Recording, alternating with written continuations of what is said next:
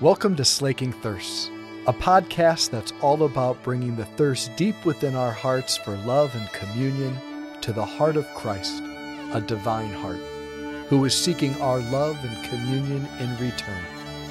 The hope is that the two thirsts would meet and both thirsts would be slaked. There is so much packed into that gospel today, and I especially love that little detail at the end. Give her something to eat. Coming back from the dead is a tough ordeal. She's probably hungry. So I want to look instead, though, I want to encourage you to read again through that gospel today. There's a lot of beauty in there, but where the Lord drew my attention today is a very small little part of the psalm that I want us to just kind of linger with this morning. The psalm response, where we said this: "They will praise you, Lord, who long for you. They will praise you, Lord, who long for you." I want to speak specifically about this whole longing for God business this morning. Okay, so as we saw this past weekend with the gospel that we were invited to meditate on from the Sermon on the Mount from Matthew's gospel, that the first word in Jesus' Sermon on the Mount is a word about finding the happy life. Makarios in the Greek, beatitudo, blessedness, happiness, the fulfillment of our humanity, the fulfillment of our desires. That's what he's speaking about. He's speaking about the flourishing of the human person.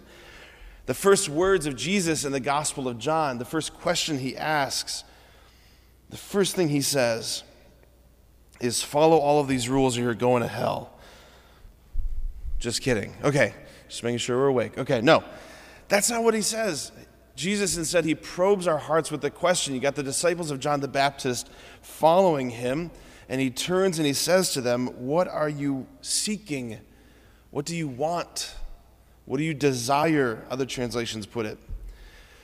Pope Benedict XVI, he put it this way, and it's such a crucial corrective for this sort of stodgy view of Christianity that sees it like this: follow all these rules or you're going to hell. Pope Benedict says this, listen to this: "Christianity is not about suffocating the longing that dwells in the heart of man, but about freeing it so that it can reach its true height."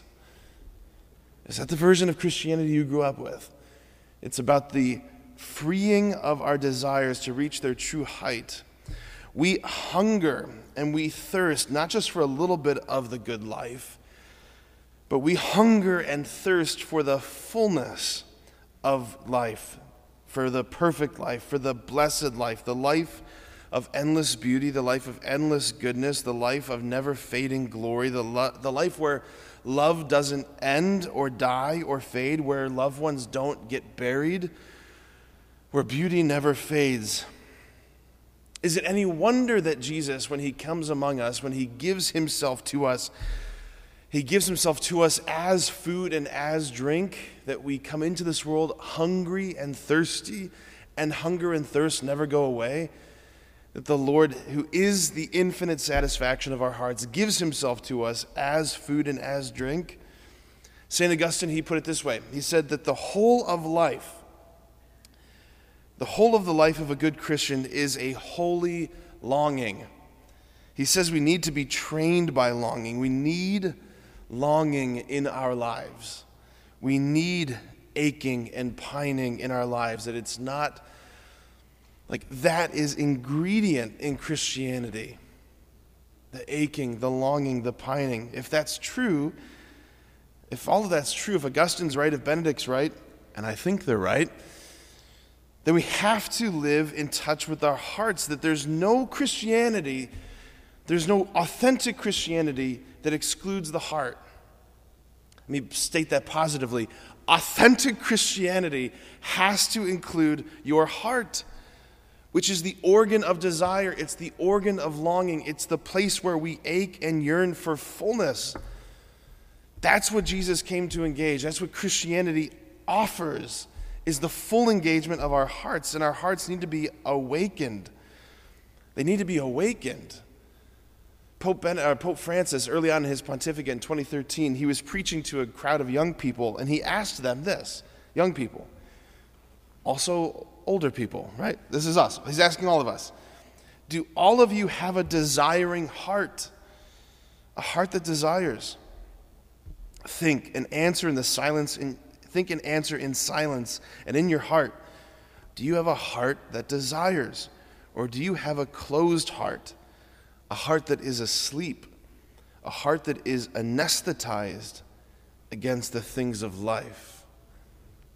It's Pope Francis, the Good Shepherd here, inviting us to look at our hearts. Do you have a heart that's awake, or do you have a heart that's been numbed out and asleep, anesthetized? I think more often our hearts are just already too full. Too full. Imagine finding out that you've been invited to the finest restaurant in town, that you're invited to order whatever you want. Nothing on the menu is off limits. No price is too high. Get all the best wine that you want, all the appetizers, all the hors d'oeuvres, all the desserts. It's all yours to order. Someone's already going to be paying the bill, and they are delighted to lavish this kind of meal upon you. But imagine finding that out, but earlier that afternoon, because you were really hungry, you stopped at McDonald's and were gorging yourself on Big Macs and French fries. That would be pretty brutal to find out. There's no room left for the feast. I think most Catholics come to the banquet here not hungry, spiritually speaking. We're already full because we gorge ourselves on the little icons, the little fortes out there in the world that we've set our hearts longing on, all these different things, that we don't come here hungry, in touch with the ache, in touch with the desire, in touch with the longing for God. They will praise you who long for God. We numb our hearts and we drown out those desires, like I said, by gorging on the good things, sometimes good things, out in the world, thinking that the things that stir me will be the things that also can satisfy the ache that gets awoken. That ain't how it works. That's not how it works. St. Augustine described all of this in those very famous lines in his autobiography, the Confessions, where he says, "You've made us for yourself, O Lord. Our hearts are restless until they rest in you." You can say our hearts are hungry until they are sated by you. Our hearts are thirsty until they are slaked by you. We are restless. We are restless. The Greeks, they called this restlessness, this deep yearning that we feel, they called it eros. Eros, which is where we derive that English word erotic, which is not to be confused with that other word, porneia, which is the twisting of eros, aiming it at low and earthly things. Eros, properly speaking, is a reaching and a yearning with every fiber of our being for the fullness of what is true, good, and beautiful, the fullness of the mystery, the fullness of the infinite. It's a upward, outward, stretching, straining, aching, pining for the ultimate to come and satisfy me. Like, okay, now if all of that is true, if that is what our hearts are made out of, eros, then we need to rethink what prayer is. Like, what are we supposed to be doing when we sit with this infinite mystery? Because prayer is not just one more thing to do. Prayer is simply giving in to our desire for God. Letting yourself feel this desire. Pope Benedict, again, quoting, he says, the fathers of the church say that prayer, properly understood, is nothing other than becoming a longing for God. This is why fasting is so important in the Christian life. Because you're not just a soul trapped in a body, you are body and soul. That if you are to become a longing for God, then you, both spirit and body, must long for God. Fasting teaches our bodies what the ache feels like. And when the ache comes, as it comes all day long, When the longing arises, when it's awoken by the beautiful and good things of this world through great friends and great conversations and great meals that you don't want to end, beautiful vistas, beautiful sunsets, all of these things, when the ache comes and arises, don't try and squash it. Don't get angry at it because it cannot fully satisfy. Don't also run from it. Don't try also to dive headlong into it. If I can just get more and more and more of this, then I'll be satisfied. That's not what you want to do. What you want to do is you want to let it come. Let the ache come. Let it draw you upward and outward toward the ultimate fulfillment. Let the arrows be redirected towards the ultimate satisfaction.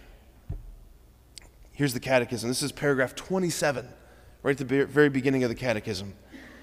The desire for God is written in the human heart because man is created by God and for God. And God never ceases to draw man to himself. Only in God will he find the truth and happiness he never stops searching for. Never stops searching for. And the dignity of man rests above all on the fact that he is called to communion with God. So friends, today, in all of your experiences all day long, this God who is calling you to communion is reaching out to you through everything, through everybody. That there are things that he's going to put into your path today that will stir your heart, that will make you long for more, that will say, I wish I could have more of this, or I wish I could pause this moment right now, or I wish that this could go on forever. Those moments, when they come, don't numb your heart, don't run away from your heart. All those moments are God trying to whisper to us, to wake us up, to draw us out of our anesthesia, to speak. He's trying to speak to our longing hearts. Again, that psalm response. They will praise you, Lord, who long for you. Amen.